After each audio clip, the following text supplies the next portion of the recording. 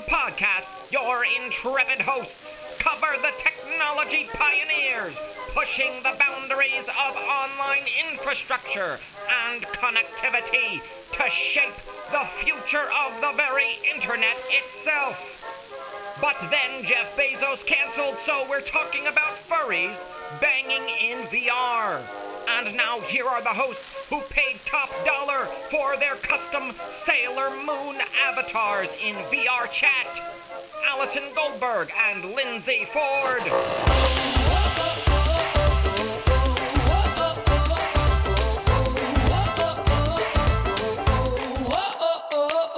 Hello, friends. I'm Allie. And I'm Lindsay. And we are your hosts of Two Girls, One Podcast, where we look at all kinds of internet communities and phenomena and trends. And we are so excited to be here today. As you may have heard from last week's episode, we have a new host, and I'm so excited because this is Lindsay's first interview. Friends, I'm doing it. She's doing it. And today is a wonderful day. Today, at the time of recording, is June 15th. It is the day LA reopens. And as Lindsay knows, because she's attending, I'm throwing an extravaganza called Everything. And it's featuring everything that we missed. That's the gimmick. It's just a little of everything. We've hidden Easter eggs around the venue. You can bring a gift. There's a gift wrapping station. You can put it under the tree. We have all kinds of wild and wacky performers who have been on America's Got Talent. I'm hosting. We're going to celebrate birthdays and all of the holidays, and I'm so excited. And I just found out the LA Times is coming. You forgot the best part. What's the best part? I mean, not for me, because your girl's afraid of getting anything, but there's going to be a consensual kissing booth. There's going to be a kissing booth. There's also a treehouse in the venue, and there's a surprise in the treehouse. Uh-oh. Now, I realize that it will already have happened by the time listeners hear this, but I'm very excited about these shenanigans tonight because I have been missing shenanigans. That's what I'm talking about. Lindsay, what shenanigans are you looking forward to now that we're allowed out? Obviously, the same shenanigans that everybody who's ever been on a dating app are into, which is traveling the world and having sex with strangers. Yeah! Which one are you going to do first? You can also do both at the same time. Well, I'm going to be traveling first, and it's in very wholesome ways. And having sex with strangers while you travel, because you're traveling for the children. Yeah, I'm traveling with kids that don't belong to me yet. But there are other teachers there, other facilitators. Yeah. And I'm also... I was going to go to Italy in August, which you already know, but Italy's not looking like they're doing a great job at reopening. So my dad and my mom and I are going to road trip up and down the East Coast for my cousin's wedding. That is so cute. Matt's also here. Matt, I know you're kind of... Hey, thanks for introducing me. I'm here, still here. Yep, still here. So sorry, the man in the room didn't get enough of a shot. No, I'm just kidding. Okay, so Matt, I don't know. How are your children? Are they still growing? They're growing and crying every day, and every day. Every day. Oh, every day. Well, one of them anyway is one of them. Okay, the oldest one's not crying every day. No, thank God. They are cuties. It's weird. I watch your children on the social media, and I really feel like a creeper. And that is just the way you described it sounded extra creepy, Allie. It's not weird. Why are you watching them? That's not the way. Right. No, Normal people are like, oh, hey, I like that post you did. Nah, but it's I was weird, like, though, you know what I mean? Because it's like them. late at night. It's like 11 p.m. I'm in my bed being like, I should put my phone down. And instead I'm on Instagram and like Matt has a story. And then next thing you know, I'm watching his kids. It's weird. It's weird. Only when you do it. But only when I make it weird. And I have, and I will, and I do. Yeah. Well, speaking of making things weird, I'm so excited for today's guest. We have covered furries in the past, episode 1, in fact. And today we're diving back in, so to speak, because they are leading the way in some VR experiences, particularly pornographic ones. I wanted to say furries in space, but I mean, I guess that's not it. I guess furries in the VR space? Cyberspace. That's it. Okay, let's redo this. Furries in cyberspace. Wait, give me a bigger one. Like make it like a big announcement, like a sci-fi TV show from the 60s, and I'll put like an echo on your voice. Okay. You've heard them in episode 1, and you're gonna hear them now. It's time for Furries in cyberspace. Nice. That's gonna sound great when it's done. I'm so excited. Yeah, Matt, you are cool, but Matt Baum seems really cool, and I cannot wait to hear everything he's going to tell us. Well, let's get into it. Matt, do you have trivia? Do you have Lindsay's first trivia? This is Lindsay's first trivia. Lindsay, Buckle you up. better get it right. You're off the show. Do you know the stakes? Uh-oh. Do you know what happens here? No. If you get it wrong, you die. Yeah, you're dead. Yeah, I just thought that everybody just guessed. And then I haven't heard either you or Jen ever get it right. So I guess I don't really. Lindsay's good at trivia. Lindsay might really be turning the tables for us. All right, here we go. We're talking about sex on the internet today. And today's trivia is about perhaps the most famous sex ever to hit the internet. That, of course, is Kim Kardashian's sex tape. Mm-hmm. How much money does Kim Kardashian make every calendar year for her world-famous 2007 leaked sex tape? Now, a little bit of background that may help you out here. As a refresher, Kim K was relatively unknown when a private tape of her and R&B singer Ray J, leaked online. The original leaker was never identified, though there were lots of discussions about who it was, yeah. But the footage was somehow licensed dubiously by the adult video company Vivid Entertainment as Kardashian was rising to prominence with her E-show. I think this, it was licensed, doesn't that mean like the whole thing was planned and plotted? But there's legal dispute about who owns or owned this tape, and that has bearing on today's trivia. My understanding, I don't follow this culture very, very closely, but like the Paris Hiltons and Lindsay Lohan celebrity world was sort of on a decline, and then E was ramping up its Kardashian machine at this time.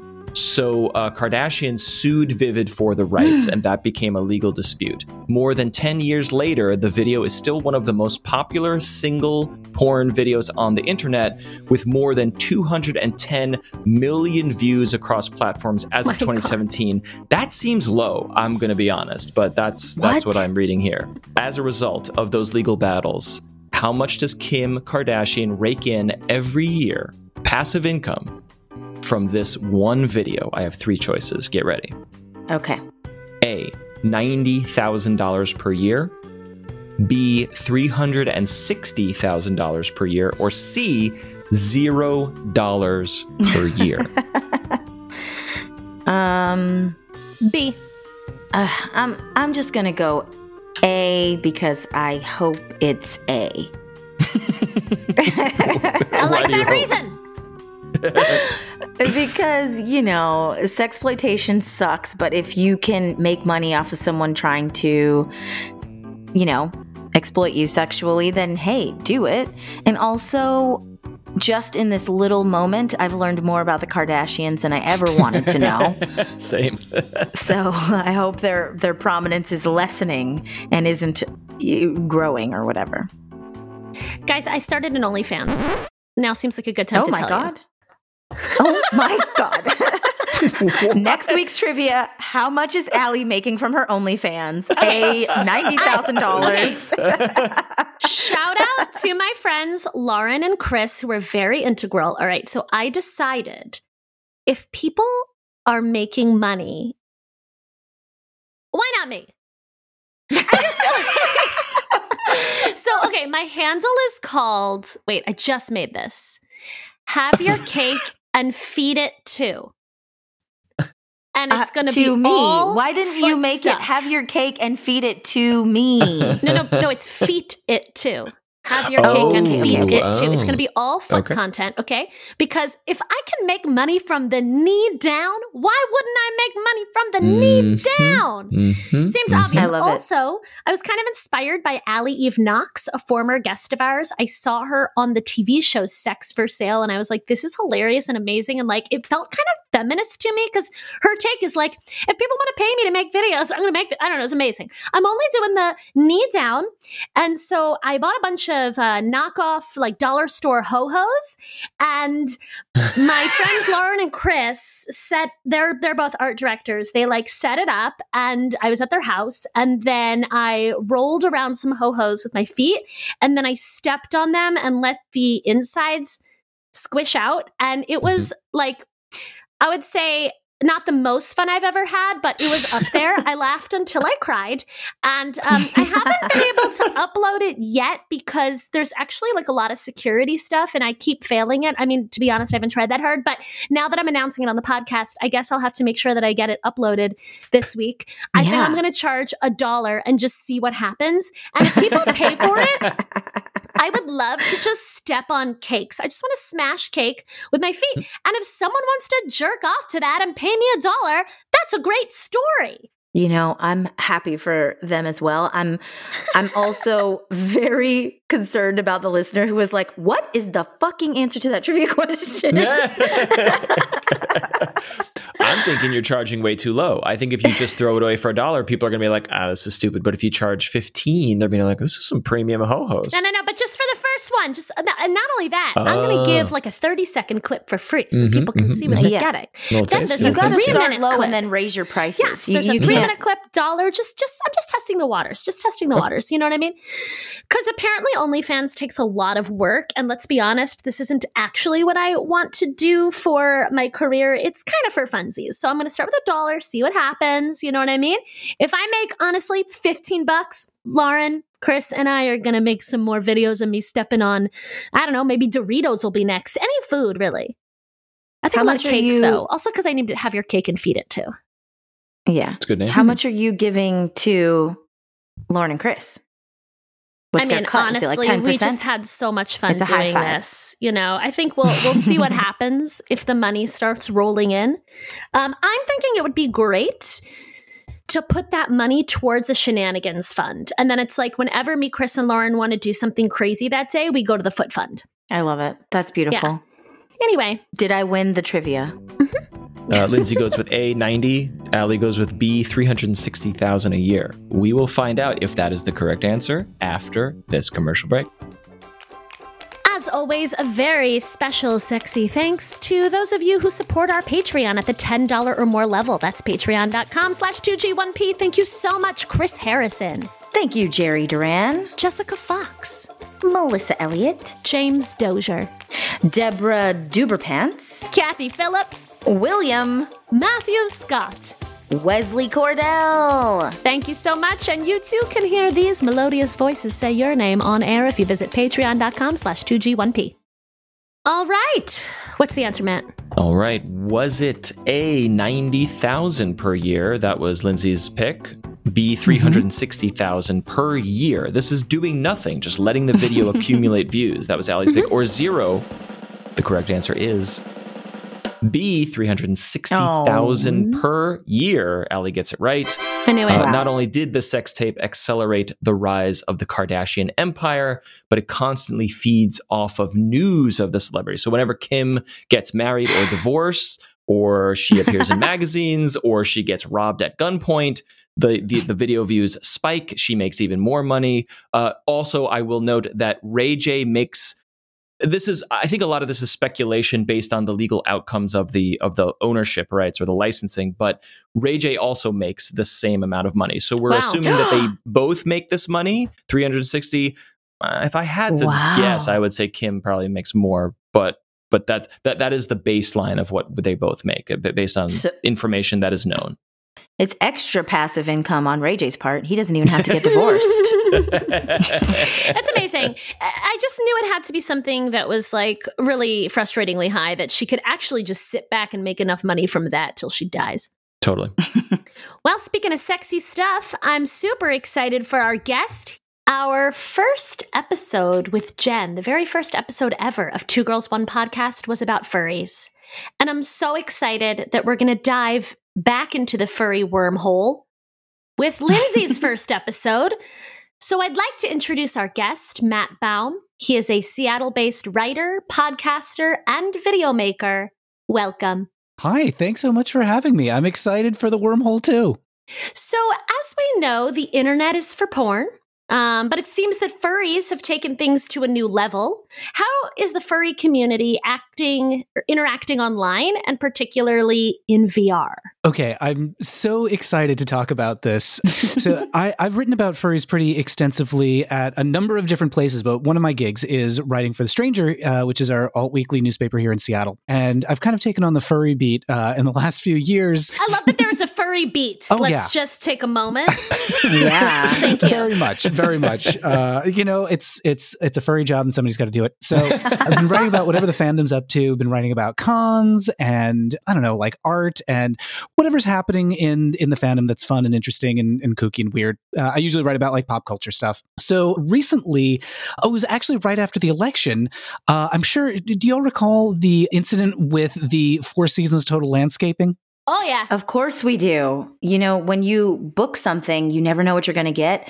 But, you know, if the Trump administration is booking something for you, you really don't know what you're going to get. Mm-hmm. It was, delightfully unexpected turn of events right around that election, where they had a press conference in what seemed like the wrong place. And what caught my eye after that, after all the like internet exploded in brouhaha and everything, there was this one furry who recreated the Four Seasons environment in virtual reality.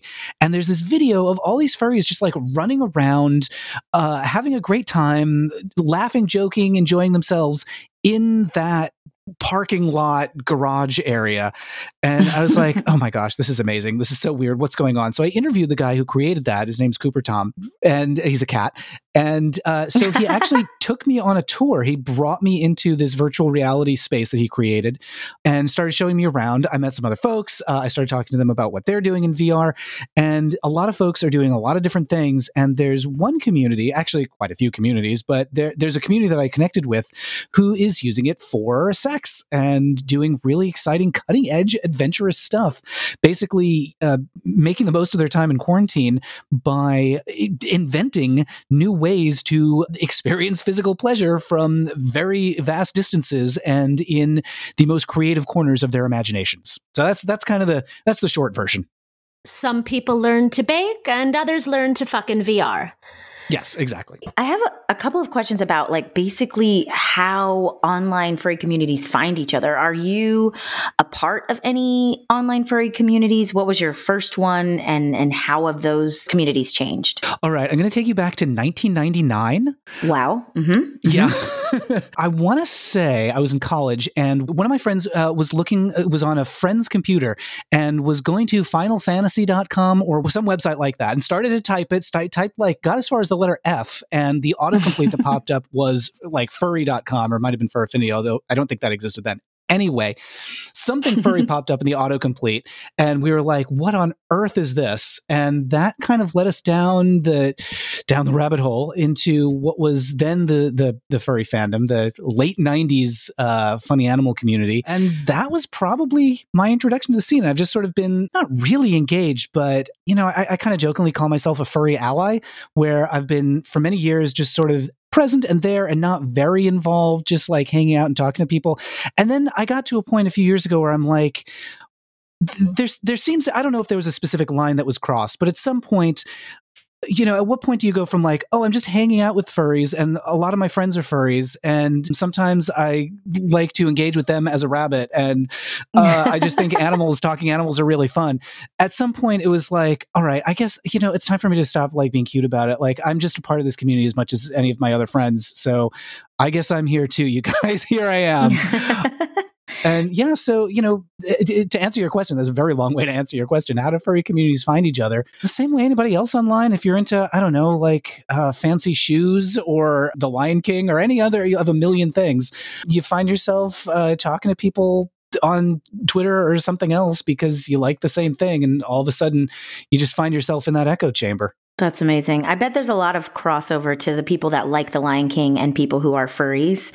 Like, oh yes, if and when I go into this furry world VR situation, I'm definitely going to find like the Lion King room to hang out in. That sounds like my furry niche. I feel like I don't think I've seen anything like that, which kind of surprises me. I have. You know why? Because everyone wants to be Simba, and no one really wants to be what's the bird's name? I can't remember the bird's name. Zazu. No one's looking to be Zazu in their fursuit. You know what I mean? So I think you could probably find like a Simba, Mufasa, maybe even Scar room, some Nala. But as for Lion King theme, who's being Pumbaa, who's being Timon? It gets complicated. Right.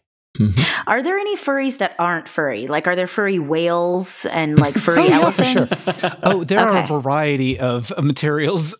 So furry pool toys is a big thing. I mean, I hesitate to even call them furries because they're not furry, but they are. They're part of the community. Did you say pool toys? Yes. So just like checking.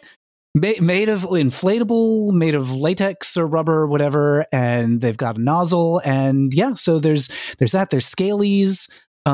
There's a lot of like avians. Wow. There is one guy who is a roach, kind of like tongue in cheek. But yeah, and the aliens, and it just, Wait, aliens? Oh, for sure. Yeah. No, that seems like a different fetish. Okay, I'm drawing the line at aliens. Aliens is its own. Like, there's tentacle porn, and then there's extraterrestrial. They're not furries. I'm drawing a line. You know what? I'm going to say. Down. My foot's down. The furry fandom is intersectional, and you'll find it crossing over with just about. I mean, here's the nice thing about like furries is that like it crosses over with so many other different things. Like my partner will be like looking over my shoulder sometimes while I'm doing air quotes investigating this community. And he'll be like, okay, this is a furry, but it's also inflatable. And it's also got a link to, I don't know, like Star Trek. And, like you start to see so many blendings, so many like Franken fetishes. And they're not, to be clear, it's not all sexual, but much of the community, like any community is. You just see these like kind of Franken creations of personas that blend a lot of stuff. We also have in Seattle a really big merfolk community. So that's, probably adjacent. I wouldn't say it's furry, but it's right next door. Merfolk? Yeah. What about centaurs? Well, you may or may not be familiar. Merfolk and centaurs, again, feel like a different category for me.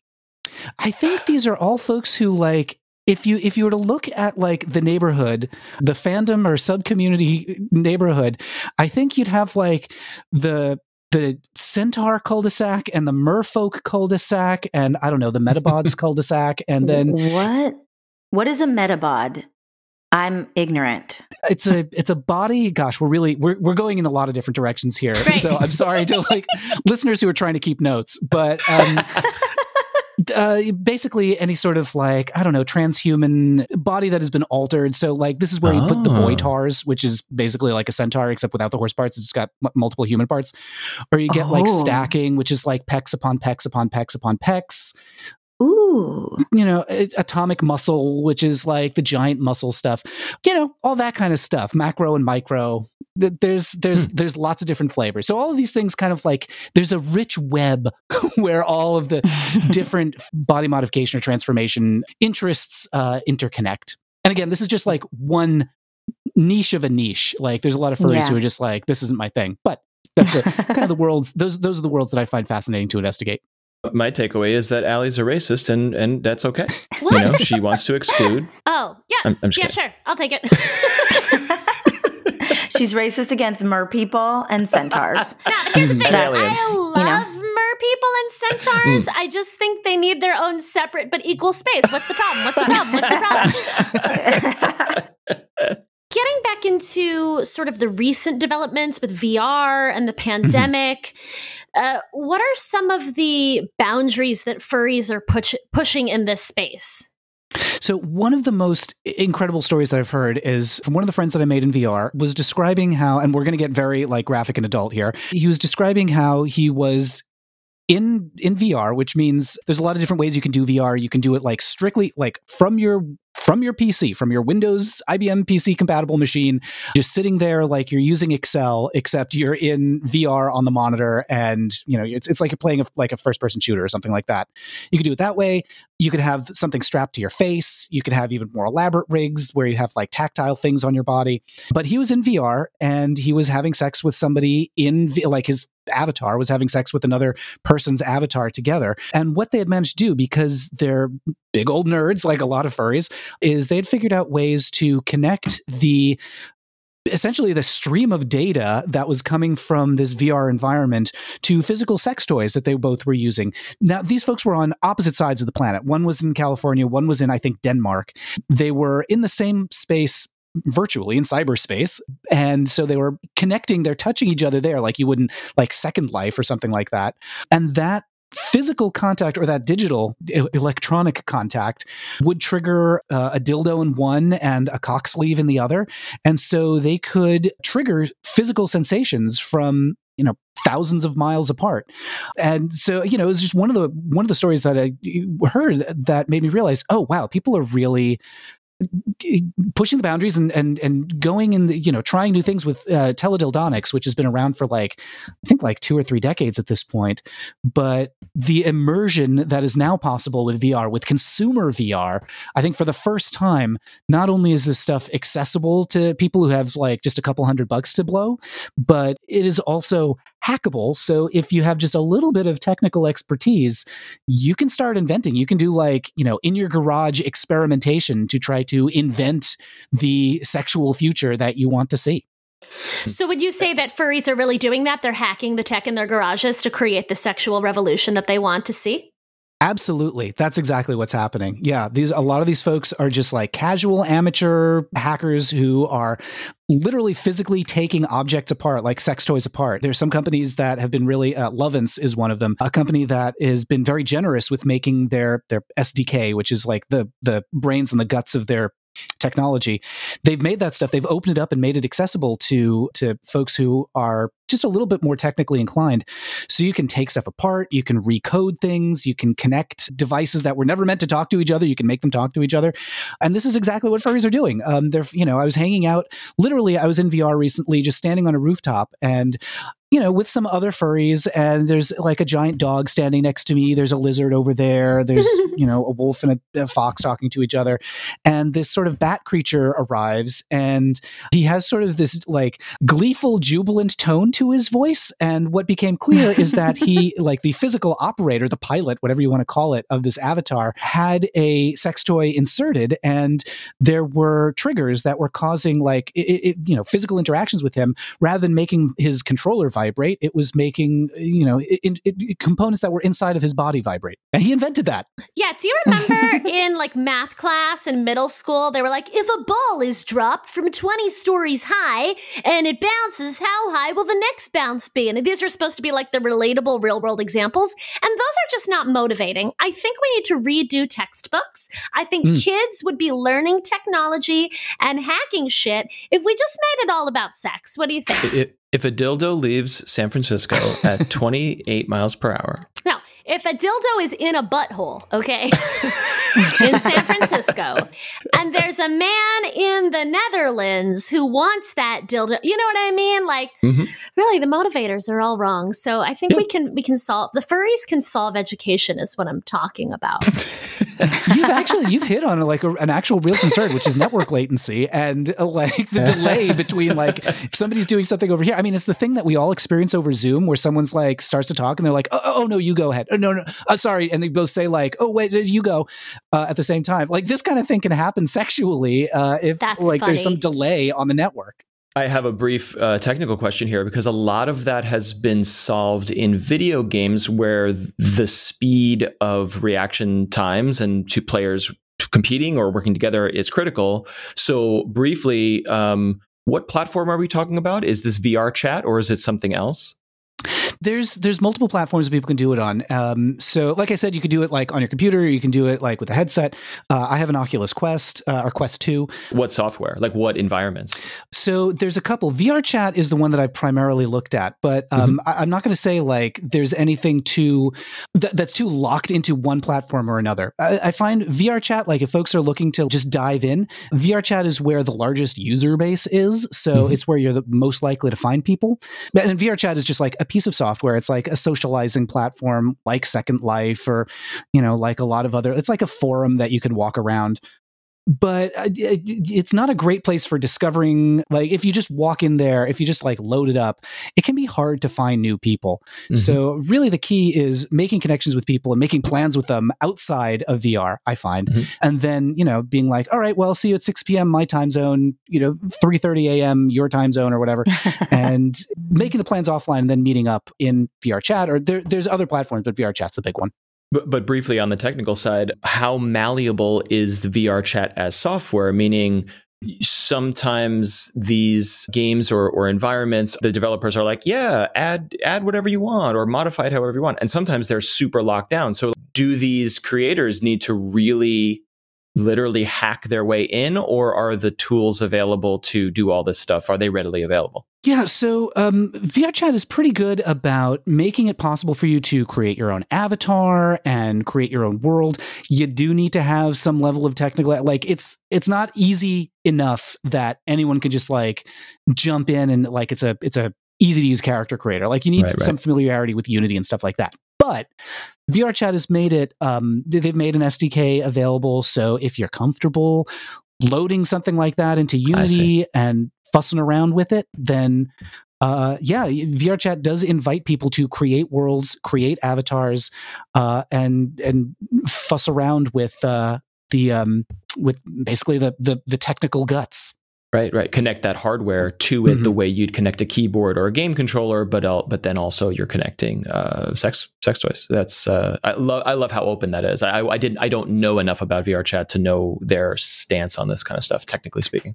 Yeah, and you can, like, there are limits to that as well. Like, VRChat doesn't want you to be running mods on your PC, for example. There are ways that you can exceed the limits of what they want you to do. So it's just a matter of, like, familiarizing yourself with what's allowed on the platform and what's not.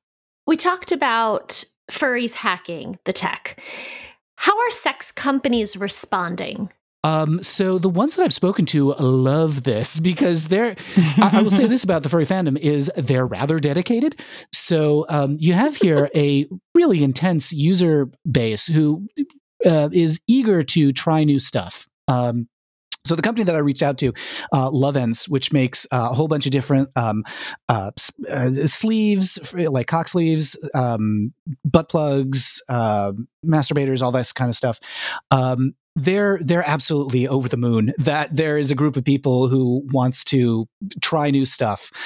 They're also aware that there are a lot of, limitations. There's a lot of sex negative stigma around this kind of topic. And there's a lot of companies that are like, that do not want to be associated with this, with anything sexual.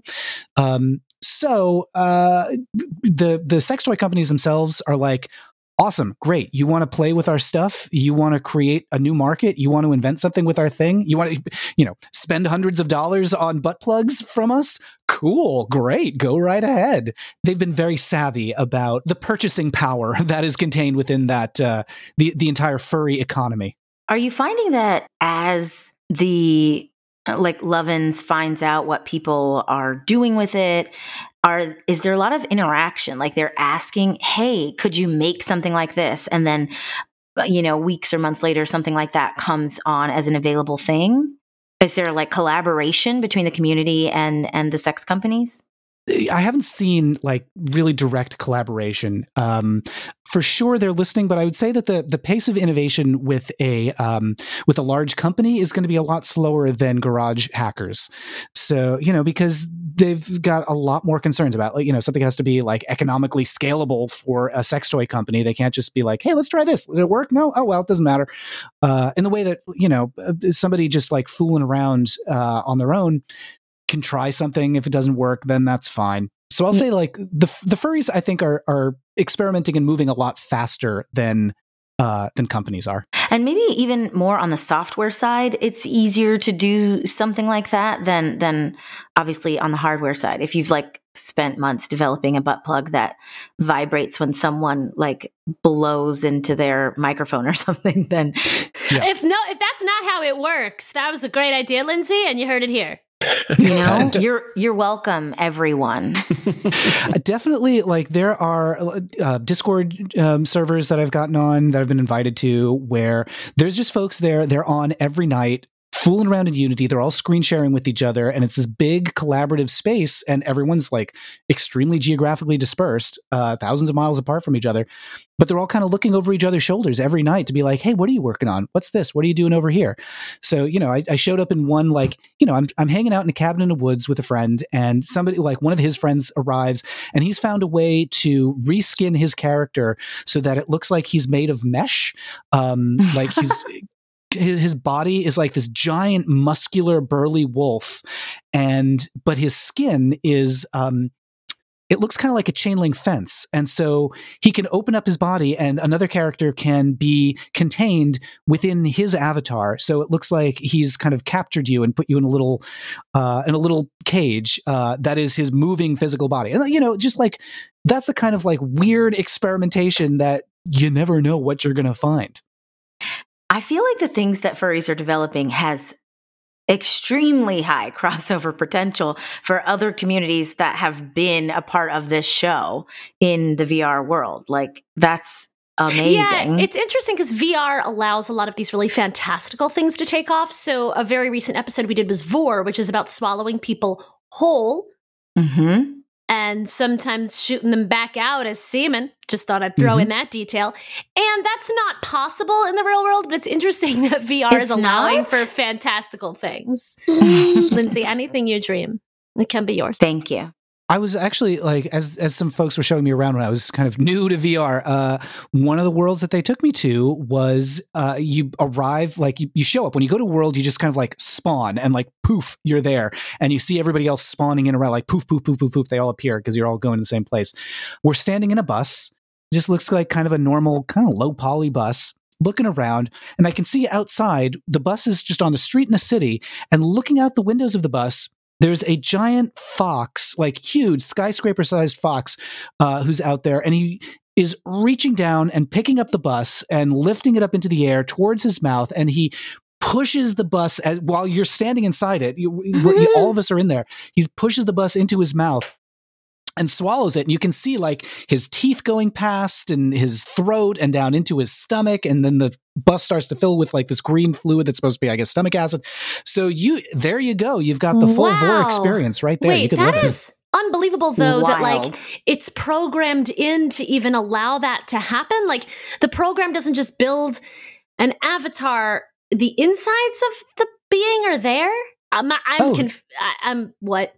Yeah. I mean, it really, like, if you can just like get the hang of a simple 3D modeling software, which, I think it might take like a couple hours of like poking around and fiddling and trying to get the hang of it. But really the sky's the limit on what you can build, whatever vision you have. And this is what makes VR so exciting, is because, like I was saying, it's really like in the last year or two, maybe 3, that the technology has become so accessible and so pleasant to use. Like it used to be that the frame rate was really low, and so you get kind of nauseous.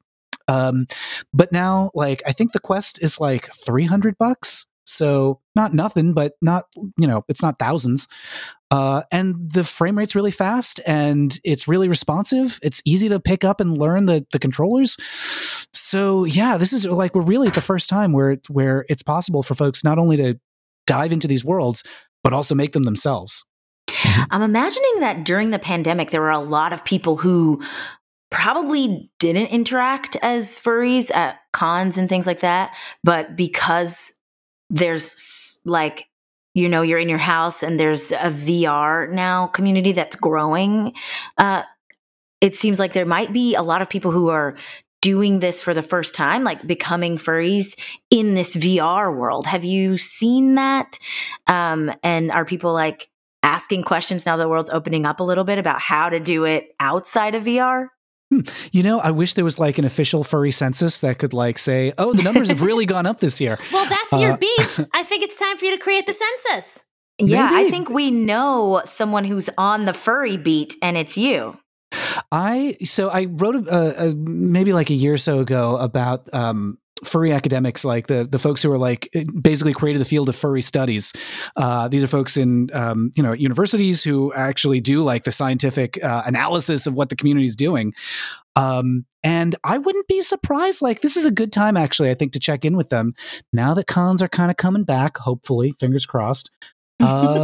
See, like, what's the attendance going to be like? Are there a lot of new folks? Because for sure they've been using VR to take the place of the cons. Like in the last year, there've been a lot of like virtual furry conventions. Where they will literally rebuild the hotels where they used to hold them. There's one guy I interviewed who called the convention center posing as a contractor so he could get the exact measurements, the exact dimensions of the space. So he was able to get the floor plans and everything and build the whole thing in virtual reality and then hold a virtual convention there. And, it's not the same experience, but it's still fun. You still have like the room parties, the dealers' dens, all that, just like dance parties and hanging out. I love the dedication. It's like, you are in a virtual space. You can create anything you want, but you just use a convention hall that you like the most from a con that you've been to and recreate that. Yeah. I think the more time goes on, I think the more imaginative these things are going to get. So you'll see, like you do see the really faithful recreations of stuff like, I don't know, the Kennedy Space Center or something like that. That's one place that I went to in VR. But then, there's another place called Hat World where it's just a big square. It's a big box in the middle of space with a giant party hat hanging over it. And you press a button and party hats start raining down and everyone can put on a party hat and just stand there having a good time putting on a party hat and like music will play and just hang out. I've been saying this for so many episodes, but I need to get on VR. It's great. And like I said, you could just do it from your computer. You don't need the headset. The headset, I think but don't the you headset's a kind great of need experience. the headset? Like if I want to do it, I want to go all in. I want the butt plug. I want the headset. They are sold separately, but yeah, no, they all can go together. Facebook does not sell an Oculus butt plug. When are they going to recognize that sex leads the way and really do these kind of partnerships? I'm half kidding, half not. Like if they sold a headset with a butt plug together, or like what did you call it with the dick sheath or whatever? People would be buying that package. Bump bump. You're right, but also there's a problem here because the leading consumer VR company today in 2021 is Facebook. And Facebook is an advertising business, and advertising does not mix with sex. So, I know. But it's also just sort of funny. It's like we all pretend that nobody has sex, even though that's how all humans were made. But okay, let's go back to some of the sexy stuff. You talked about the sheets, the butt plugs. I also read in your article that there might be the ability soon to kind of do some group work where you could control multiple devices at once. But I want to know, when are tactile suits coming? What do you think are the next frontiers, and how are furries going to lead the way? So I think there's a whole bunch of next frontiers. Like the exciting thing about this is like it's all branching in all these different directions. So some people are working on the software, some people are working on the hardware. Like on one hand, you're going to see people who are just purely storytellers and they're not technical.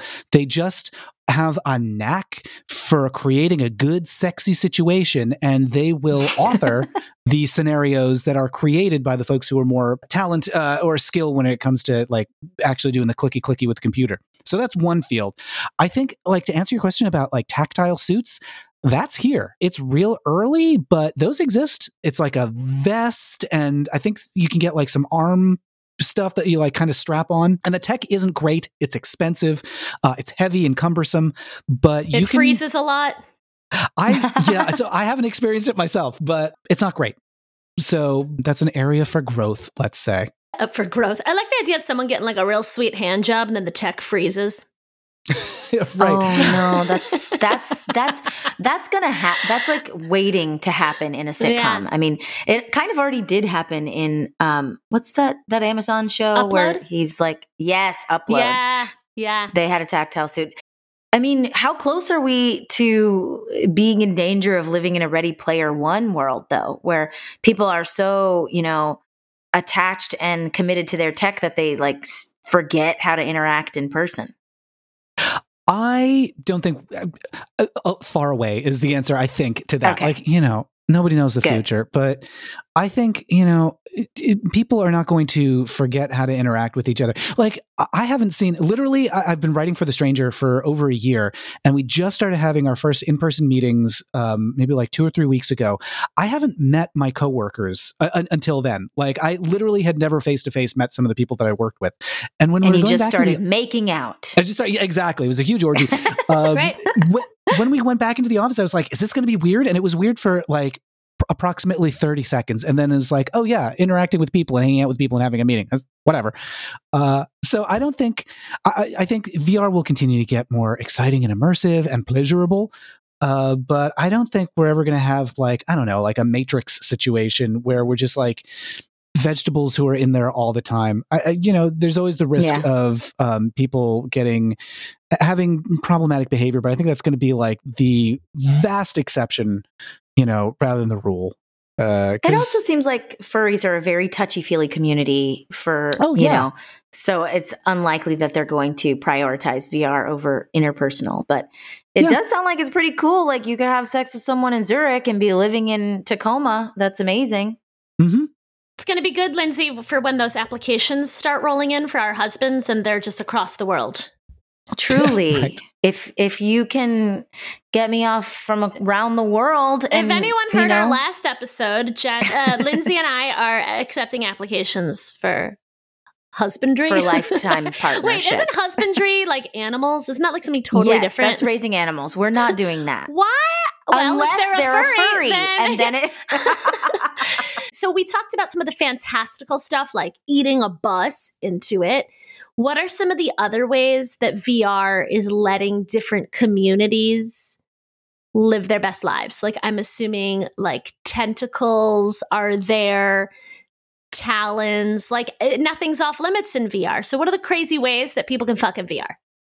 Really, the sky's the limit. One of the more fun worlds that I found myself in was it's like kind of a size manipulation world where there's this weird, it's hard to really describe what it is. You appear on this plane, kind of floating in space. And so you're standing on this like square of land. And in the center is a little box, a little pedestal that's just kind of like in the middle of this plane that you've arrived on. A pedestal is sticking up and it has something on top. And as you get closer, you can see that what's on top of this pedestal is a recreation of the plane that you're standing on. And if you look close, you can see a tiny little version of yourself that is moving along with you on this pedestal. And if you turn around and look behind you, you can see a giant version of yourself standing behind you. And so a lot of folks who want to spend time in a world like this have interests involving size play, but there was a whole crowd in there this one night that I was there, and there were some giant avatars who had found ways to basically trick the software into thinking that their hands were chairs and treating their hands as chairs.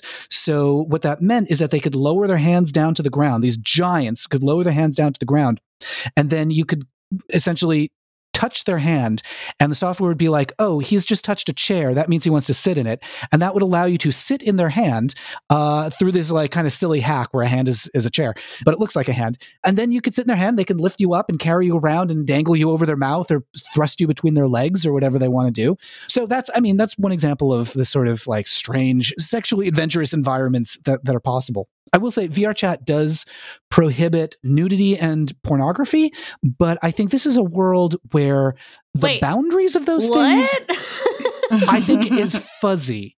So VR chat, like one of the rules is pornography and nudity is not allowed. And you can't publicly share stuff that's sexually explicit.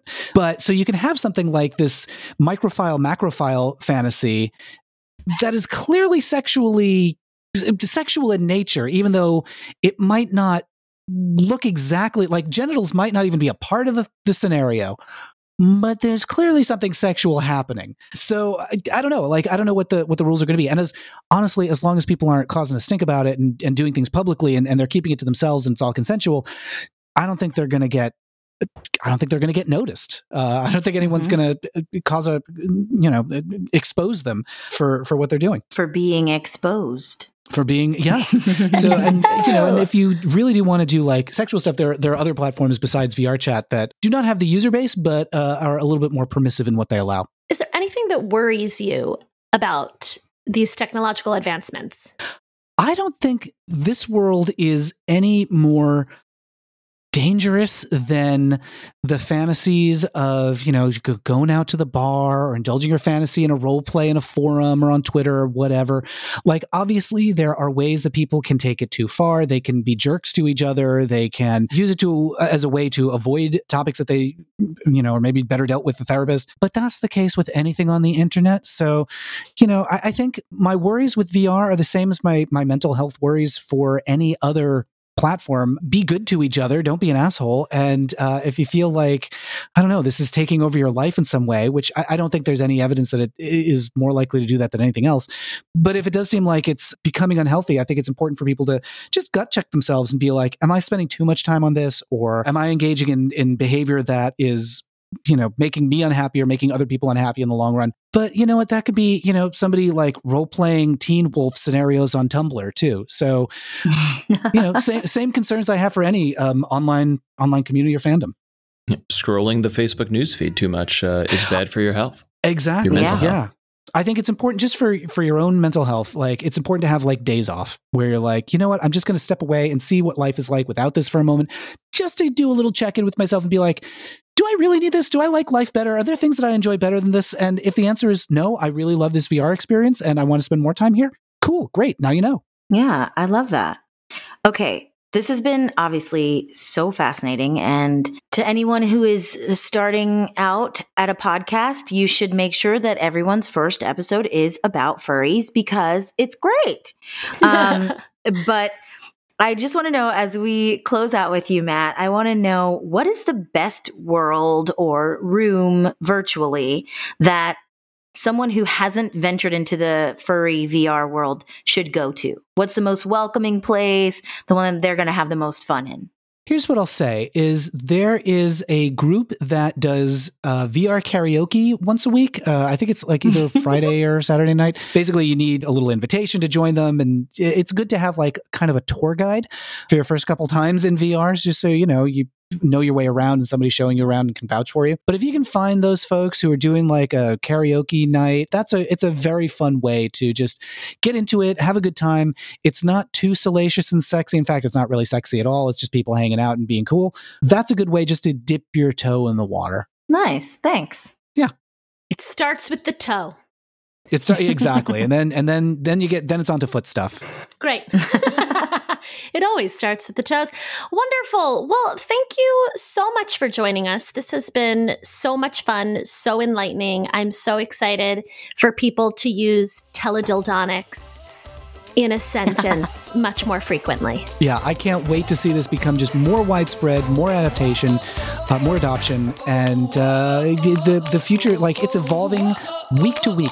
People are coming up with new stuff. So it's an extremely exciting time to be keeping an eye on this world. Amazing. I love Matt. I like him more than you guys, and I'm going to start a podcast with him. Thanks, so Lindsay. bye. Thank you. Honestly, that podcast would be really interesting, and I would listen. Oh, you're talking about Matt B, the guest. I'm sorry. Fuck you, Matt Silverman. Okay. Cool. So, yeah, I mean, I pride myself in being a connoisseur of all things sort of odd. And when someone can just throw out a ton of terms I've never heard of, I bow down, you know? Yeah, I am the opposite, and I am just extremely curious all the time. So literally, I had to restrain myself from asking for more explanation about basically every single thing that he said.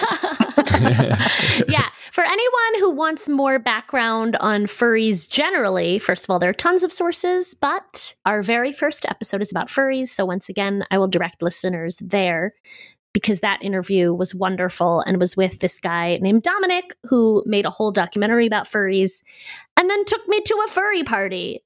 I think I remember when you went to that. Yeah, it was a thing I talked about. Yeah, it's a thing I still talk about. I went to a furry party. You're extremely furry curious, and I think that furious. You know, you're I tried. furious. Sorry, You're fast and furious. It didn't work, but I tried. Yeah. Yeah, that's going to be the 28th installment of the Fast and the Furious series. Fast and There's Furious. got to be a parody. Hilarious. Come on, let's make that parody. It must exist already. But like, Vin Diesel is, a giant fox, and he's just driving all these cars very, very fast as a fox. And then, somebody is chasing him, and they're, a 325-pound man dressed as a bunny. It's going to be amazing. Mm-hmm. Kids will love it. Adults will love it. Furries are jerk off to it. Lindsay, I think you're very good about the weird, because I feel like when I see a weird event, I'm like, Lindsay, will you go with me to this? It's been a little weird with quarantine, but I feel like to some extent I moved to LA, and it's like if I saw some weird shit, I invited Lindsay. Oh yeah, I'm very much a say yes person, to the point where I have to be like, do you even have time to go to this weird party?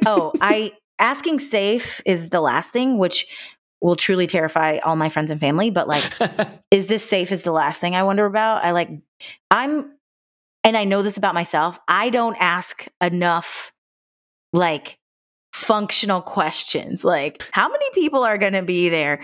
What are these people like? Is it safe? You agreed to this bullshit, and look what you've gotten yourself into. So here we are. What am I doing? Well, also there was that time during the pandemic where you and I were both really tempted to go to this crazy speakeasy in the woods where they claimed they were checking if you had COVID or not, and we bought sequin masks, and then at the last minute I was like, I don't think we can do this. Yeah, no, we were literally together. I thought you were going to say murdered. Both. All of the above. They would cough on us just to kill us with COVID. But like we had actually met up that day, and we were like, okay. And then we're like, hell no, we ain't going to this party. We don't want COVID. We haven't even seen people that we already know and like. Why are we going to go to the woods with some damn strangers? Just absolutely not. We just got excited that someone seemed to be having a safe party. And then we were like, fuck. I know. And it just sounded so fun to go to a party. But anyway, today, the day we're recording, is the day California reopens. So it won't be by the time you hear this episode, but today is a really big fucking day. It is. But to be fair, we have not reached community immunity, y'all. So if you should all be still wearing your masks. And we're not going to. Here is the thing that I really love about society right now, okay? The far right and the far left have really come together. Because, one side believes in Q, the other believes in crystals, and they both won't let us reach community immunity. It's true. And I know I say this every time we talk about this, but like, when I am vaccinated and my children are also vaccinated, then have fucking fun. Kids as a whole... Another ball game.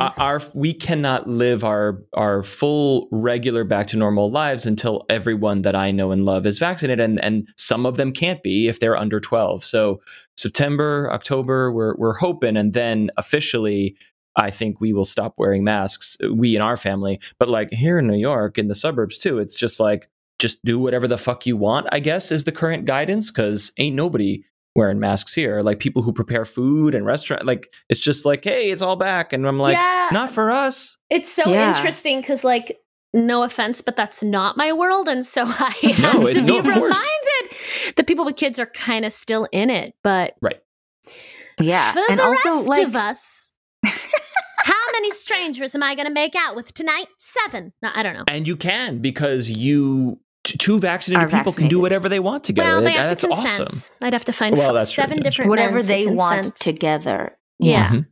It's so. Yeah. But okay, so sorry to burst your bubble about reopening, and also everyone, let's just all agree to wear masks on planes unless we're eating or drinking. Do it. You won't get sick. I'm going to do it. Just get vaccinated. All the people who refuse to get vaccinated. I think we should make people show their vaccine cards, because the only thing that's going to do is make other people feel pressured to go get theirs.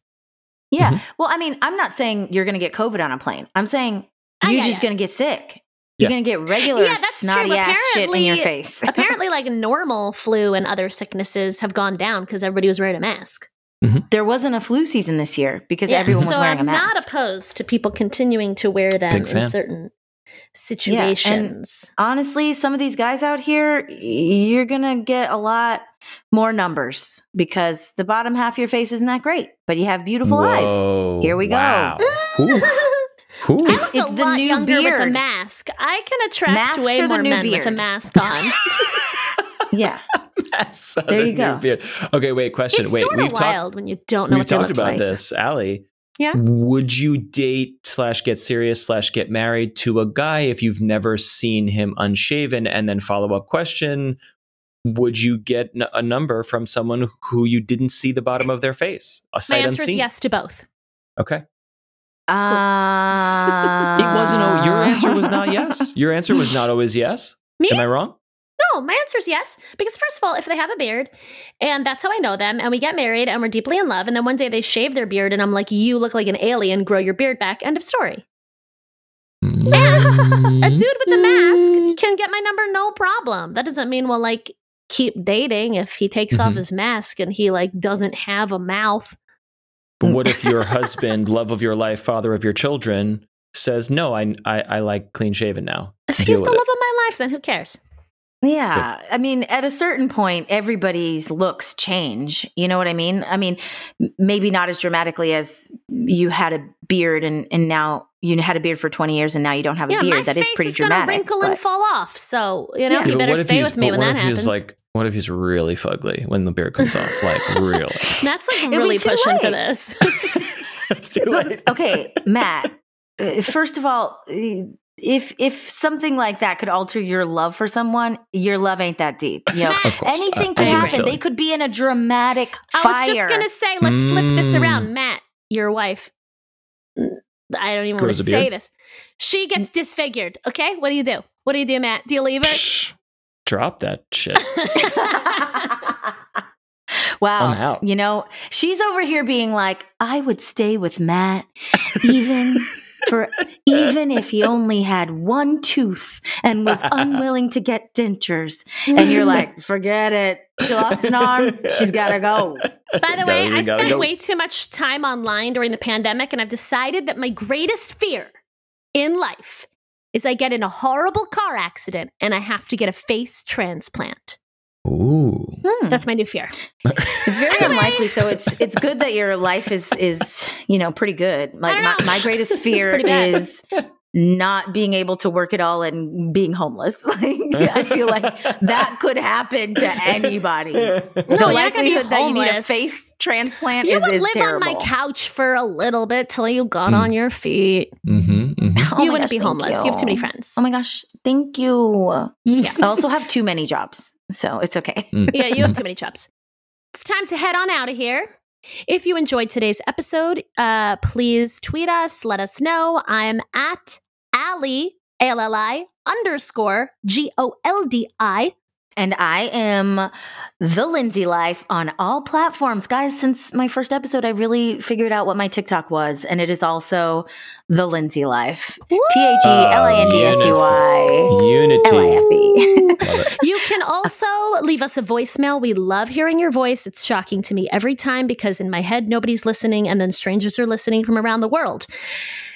And I'm so sorry for the English vocabulary that you are learning on this show. Anyway, if you would like to leave us a voicemail, that number is 347-871-6548. That number again, 347-871-6LIT. You can also visit our Discord, discord.gg/2G1P.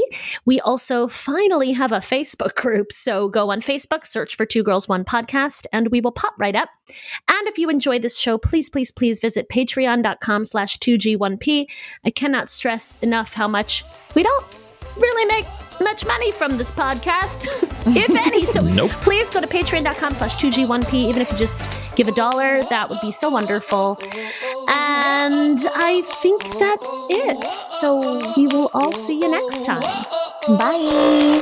2 Girls 1 podcast is hosted by Lindsay Ford and Allison Goldberg, then sent as a vibration to strangers in VR chat. Produced and edited by Matt Silverman in New York City. Production assistance is provided by the Podglomerate. This show is a production of The Daily Dot, the #1 source for in-depth reporting about life on the internet.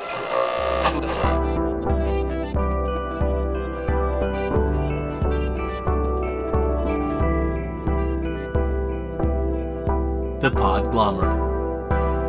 A sonic universe. And if someone wants to jerk off to that and pay me $1, that's a great story.